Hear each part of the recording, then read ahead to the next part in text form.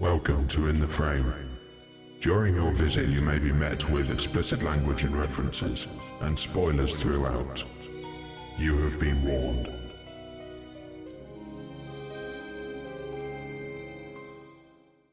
Welcome to In the Frame. We're the opinion that nobody asked for, and this week we're doing a classic review of Silence of the Lambs. I'm with Will, Rodeo, and Dan, as usual. Rodeo, why don't you give us a quick synopsis of the film? Okay, so it starts with a rookie FBI agent. She's still in the academy. Her name is Clarice. She is asked by her superior to go and interview Hannibal Lecter. She's not told why, but it turns out it is because he might have some knowledge and insight on a case that they're currently working on, to do with Buffalo Bill, who is a serial killer who has been capturing larger women and cutting off their skin. It's later found out that that's so he can make a woman suit. So there's some interesting themes to do with transgender. There's also a lot of interesting kind of bits about feminism, with Jodie Foster as the main character. Psychological aspects. Yeah, very psychological. Yeah. But in essence, it's kind of a bit of a detective thriller kind of thing, catching the bad guy, trying to work out who he is, which in the end they do. I think the title ties into that quite interestingly because halfway through the film, when Hannibal Lecter is actually having a conversation with Clarice, she reveals something about her childhood in which she was kind of traumatized by lambs screaming when they're about to be slaughtered. And Hannibal Lecter makes a point that she's trying to save the victim of Buffalo Bill, because that will somehow kind of bring her a bit of closure for the lambs. It's as if the victim is almost a lamb to her, and the lambs will be silent when she saves someone. What was everybody's thoughts when they walked away from watching this? First impressions. Creepy. Many twists and turns. Very good characters. Obviously, Hannibal Lecter, This is a legendary character. Anthony Hopkins. It's got a good villain. Yeah, and he's not even the main villain. No, he's not. And obviously, the main character, played by Jodie Foster. Jodie Foster. I think it's really interesting that she tells the truth, because she could have made up any story to tell Lecter, but she obviously forms some attachment with him, even though she knows she shouldn't. And I mean, yes, she's a rookie FBI agent, but she's clearly trying to do her best job throughout the film. So it's interesting that she does actually open up to him when it's clear that she's lied to him before, where they propose that he can be transferred to that island, which is clearly fake. And he almost buys it as well, which is really interesting. Yeah, that's like a bribery kind of thing Yeah. to get him to give information Yeah. on the case. Would you tell him the truth? That's a good question. If I was in that position, there was no way I'd tell him anything. That's what's interesting about his character, because he seems to know what to ask and what to say. Well, he's a psychiatrist, Yeah. Exactly. which is Which a works really well. good idea for a villain. And that's what their dynamic works really well. She's not like innocent, but having the whole thing going on, he knows that there's something like that going on that he can feed off of to get more information from her. But you can see during the film, right at the start, she says that she wants to go into behavioural sciences or something like that. So you can see throughout the film that she's trying to play him, and he's just having none of it. No. Yeah. But then at the same time, going back to what you said about she's not necessarily innocent, but she's kind of portrayed as innocent because she's still at the academy, she's still a student, she's not exactly a school kid, she's not young, and yet she's almost treated as if she's a student. She's patronised by everyone in the film, which is quite interesting. Yep. So it's kind of playing on that theme of innocence while she is, as you said, trying to play this, really scary psychological character. Which Hannibal Lecter clearly respects, that she's trying to do that. How successful or not she is, that's sort of irrelevant to him. He's not although interested in that. But He did at one point say that he would be able to tell when she's lying. And yet, as you said, when she made that fake offer to him to bribe him to give them information, he didn't pick up on it. Or if he did, he pretended not to. That's true. So that's quite interesting.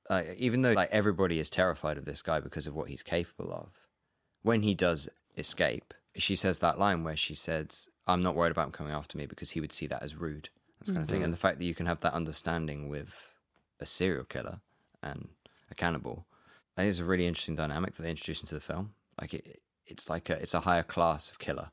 Like it's like a sophistication in it, and you get that impression from him all the time when he's sat listening with his classical music, when he's doing his drawings and stuff like that. The fact that he wants a sea view or just any kind of view for a start. Like he's interested in the little things in life, despite the fact that he goes after quite like aggressive and large goals. I want a room with a view. I want to see a tree. That was Anthony Hopkins. Was it really? It wasn't very good. Anthony Hopkins' performance in this film was really, really good. Chilling. It was chilling. Initially, because you told me earlier on that initially it was going to be Sean Connery. That was the first person they sent the script to, and that's who they wanted, yeah. But Connery turned it down because it was too vulgar, I think was the phrase. Yeah. I think there was actually quite a few people they approached to play Clarice before they got Jodie Foster in. Yeah. Which is pretty interesting. I think she ends up being a really good choice, though. The dynamic that they have, the two of them, Jodie Foster and Anthony Hopkins, is just what makes the film. Yeah. Even though, like, they're only in, like, 4 scenes together, and Lecter's screen time is, like, 16 minutes. It still manages to carry the film because you still feel like he's always there, he's always watching. Even though the film's almost 2 hours and he's on it for, like, he's not even on screen for, like, an hour and 40 of that minute. I think that impression comes down to the cinematography, doesn't it? When the camera sort of pans round and it's met with Hannibal Lecter's gaze. Yeah. Creepy. I mean, the camera does that throughout the whole film. It's constantly, like, creeping around all of the corridors, all the corners and everything. It's almost like you're like another FBI agent that's with Foster, and you're just really nervous about what's around the corner. Like, it's kind of how I feel like the camera is throughout the whole film. They do a really good job with the FBI, I think. It really does feel like an actual case. I mean, it's kind of like Twin Peaks because it was around the same time Twin Peaks was on TV, I'm pretty sure. It felt a lot like X-Files to me. Yeah, I must admit, I found a lot of parallels with the characters and how they're structured in relation to one another. So Clarice is more or less the same character to me as Dana Scully in X-Files. Only I think Dana Scully is less passive. She's kind of stronger, and I feel like Clarice is... I think she's almost demure in some places, which I don't necessarily like that much. I think it would be better if she was a little bit more plucky. But then maybe the kind of the lamb's innocence kind of thing would be lost. Well, the thing with Foster's character, because she's a woman, she's got so much more work to do in this movie because women are really... They're just seen as a victim throughout pretty much the entire film. Even Clarice herself is. But she overcomes that, and that's what makes her character really endearing, I think. Because every order she's given is from a man, and it's not even like... I mean, she's even basically set up as like a honey trap. Like when she goes to Lecter, like she's not even told the full story from her superiors. Even Hannibal recognises the fact that it's a really bold move, and he sees through it straight away, obviously. But he's the only one that actually sees her as an equal.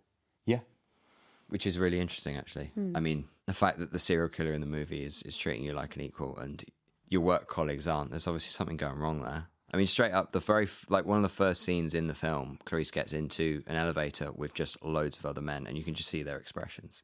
And the fact that she is kind of a foot shorter than all of them as well. It kind of really plays with the kind of dominance theme. And there's constant flirtation towards her the whole film. Yeah, I mean, there's some really vulgar dialogue Yeah.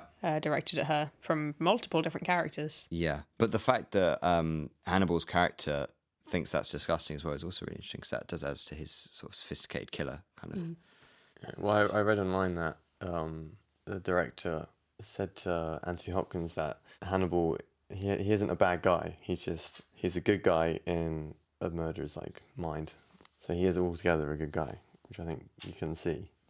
So on the topic of the representation of Jodie Foster as the female lead in this film, I found it very interesting that early on, when she's having a conversation with Hannibal, he asks her if her superior, Crawford, if she thinks that he just wants to have sex with her, if that's why he's kind of put her into this case. And she doesn't really reply. But then later on, just after she's got a medal at the end, when the case has been solved, there's a very awkward bit of sexual tension between her and Crawford. And clearly we're seeing that Hannibal was right all along. And straight after, he actually phones her, and that kind of just seals that. Yeah. So it does just kind of show that she was only put there by a man. It wasn't by her own decision. No. And she was only put there because to him she was kind of a sex object.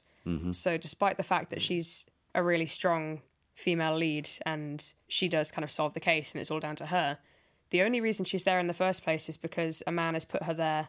But it's a victimization again, which runs through the whole film. Yeah. Especially towards women, because Buffalo Bill, there's women in.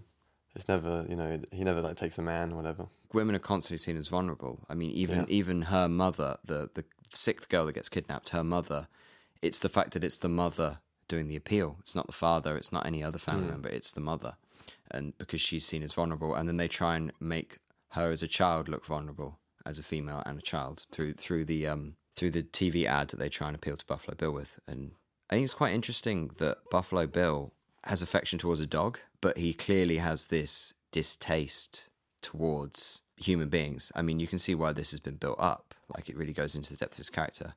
But it's interesting the way that he treats women, considering he wants to be one. Well, isn't that he's making the suit because he was refused? Earlier on, it's referenced that he did approach various different clinics asking for a sex change because he wanted to become a woman, and yet he was refused. And I think Crawford tells Clarice that he was refused because he's mentally unstable, because he's not really transgender. It's that he has some issues to do with his mother or something like that. So there's that whole thing of whether he actually is transgender, and that, the system's just pushed him into being a psychopath, or whether he's not, and it's just he's a mess. I suppose Buffalo Bill is another serial killer that's based on Ed Gein, which sparked Norman Bates in Psycho, Leatherface from Texas Chainsaw Massacre, Buffalo Bill, and countless others. I mean, there's been so many that have come from that initial serial killer. But I thought this one was a new take on it. It's interesting that Hannibal was completely made up. He wasn't based off of any character at all, or any real life story. I think there's a quote somewhere online where they say that no one would be that messed up. Which I thought was interesting, considering up against Buffalo Bill. Well, he just takes the show, doesn't he? I love the idea of the whole plot using a serial killer to catch a serial killer. I think this is one of the most refreshing ways they've ever done that. I want to also mention that I think the character development, especially with Jodie Foster's character, is done really well and in a really clever way, because they use Hannibal to develop her character so they can progress the plot and also her character at the same time. Like the fact that she ends up telling him her life story basically means we're in on that as well, so we get to find out what happened to her, and it's the exchange of information, and that kind of again ties into the way women are portrayed in this film, because she's kind of selling herself for information. That's what she has to resort to doing to solve the case. And so I think it's a really clever device to further the plot. Related to that, there was two flashback scenes in it. Yeah. Didn't like those. I don't think they added anything to it. If anything, they sort of took you out of Hannibal's game, essentially. I think the scripting was clever enough that they didn't need to resort to doing flashback sequences to actually get Clarice's character as a child across. I thought actually her story when she was talking about the lambs got that across a lot better than the two flashback scenes. Yes. Well, they stopped doing flashbacks after she started telling the story. Yeah. So they kind of realised. I think they could but it's a shame they didn't do that in post. Yeah. I mean, I like what they tried to do, but it you're right, it didn't really add a whole lot. Did anyone notice Buffalo Bill's tattoo on his rib? Yeah, I didn't know what that was. So he had a kind of, right here on his bottom rib, he had kind of a cut with some blood dripping off it. That was a tattoo he had. Oh, yeah. I did wonder if that was kind of a religious connotation. So he wants to be a woman and he's kind of creating a woman out of other women. He's creating his woman suit. Yep. And then there's the whole kind of, Eve was taken from Adam's, rib. So I wondered if that was kind of a religious thing to do with Buffalo Bill. That's really interesting. That he has this weird thing where he calls his victims it, so he's kind of disregarding women as people. He's probably disregarding other men as people as well, but we don't actually see him interacting with any men. So he's only seen interacting with women. He doesn't treat them as actual people, and yet he wants to become one. but he's kind of making one himself. So I found that quite interesting. Maybe he's distancing himself from his victims. If he refers to them as it, he's not then seeing them as people, essentially. So it makes it easier for him to just see them as a commodity. And then he's kind of playing God with them, which is where the kind of rib comes in. He's creating Eve. But yeah, they're a commodity. They're just something that he's using to create his Eve. When was this film made? 1991. Oh, well, that's interesting. Is it really? I think that might coincide with the big series of campaigns against the fur trade. So using animals for their skin.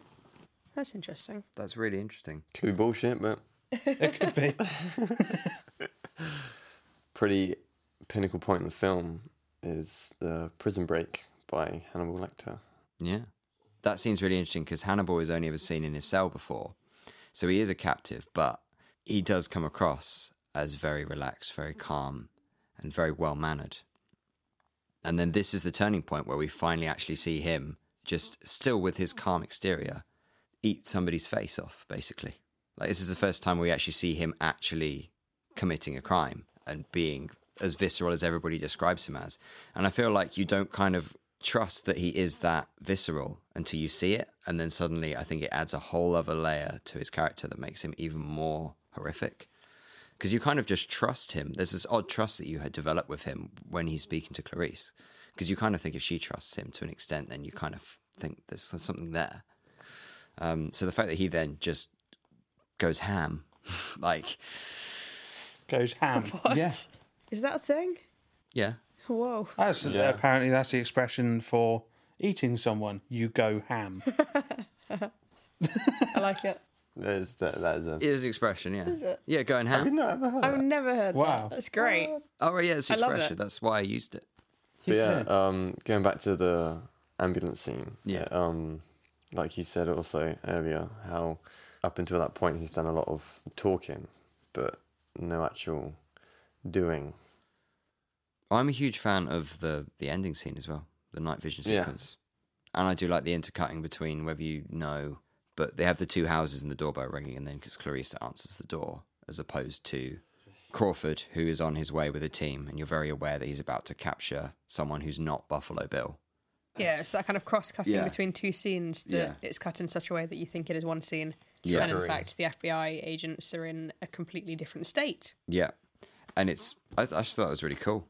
No matter how much you know she's capable of solving this scenario, you just fear for her for the next 10 minutes of the film. And it's really intense, especially when the lights go off and they're down in the basement. He puts the night vision goggles on. It's the first time we see Buffalo Bill as what he must be like in general day-to-day life as well, because he's got that full-on facade of trying to act as natural as possible, but you can see his weirdness is seeping through. That's another thing I find interesting. When we actually see him in his normal life, when Clarice knocks on the door, he doesn't kind of live his life as a woman. So No. he's not kind of necessarily living in a transgender kind of lifestyle, which is why it's kind of interesting that he's making a woman suit. That's true, but then you could argue that he's not in character yet. That's Because true. the character's not Hasn't completed. blossomed. He hasn't emerged from his cocoon I was yet. going to say that, yeah. That's good, yeah. Oh, that's clever. That's what Hannibal said, but then Hannibal also said that was bullshit. So What's everyone's thoughts overall? Is it a good film or is it a great film? Overall rating. I would say it's a good film and it's definitely a classic. I mean, it won 5 Oscars Yep. for good reason, but I think you definitely have to be in that sort of frame of mind to watch it because it can sort of drag a little bit. I think there's parts of it where it's a bit boring, can be a bit long, but there is definitely enough in there to keep you going.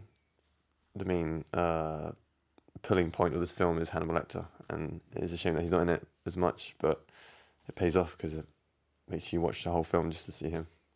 I thought it was a very interesting film for a lot of different reasons, all of the kind of the subtext behind it, but then at the essence of it, it's still a great story. But at the same time, I do feel like the pacing for me kind of let it down slightly because it was kind of a race against time at the end because they knew that Buffalo Bill was going to kill the victim. That kind of desperation was kind of lost on me because it was such a methodical pacing. So I feel like if they'd changed that up a bit and made it a bit more desperate, it could have felt more like a threat.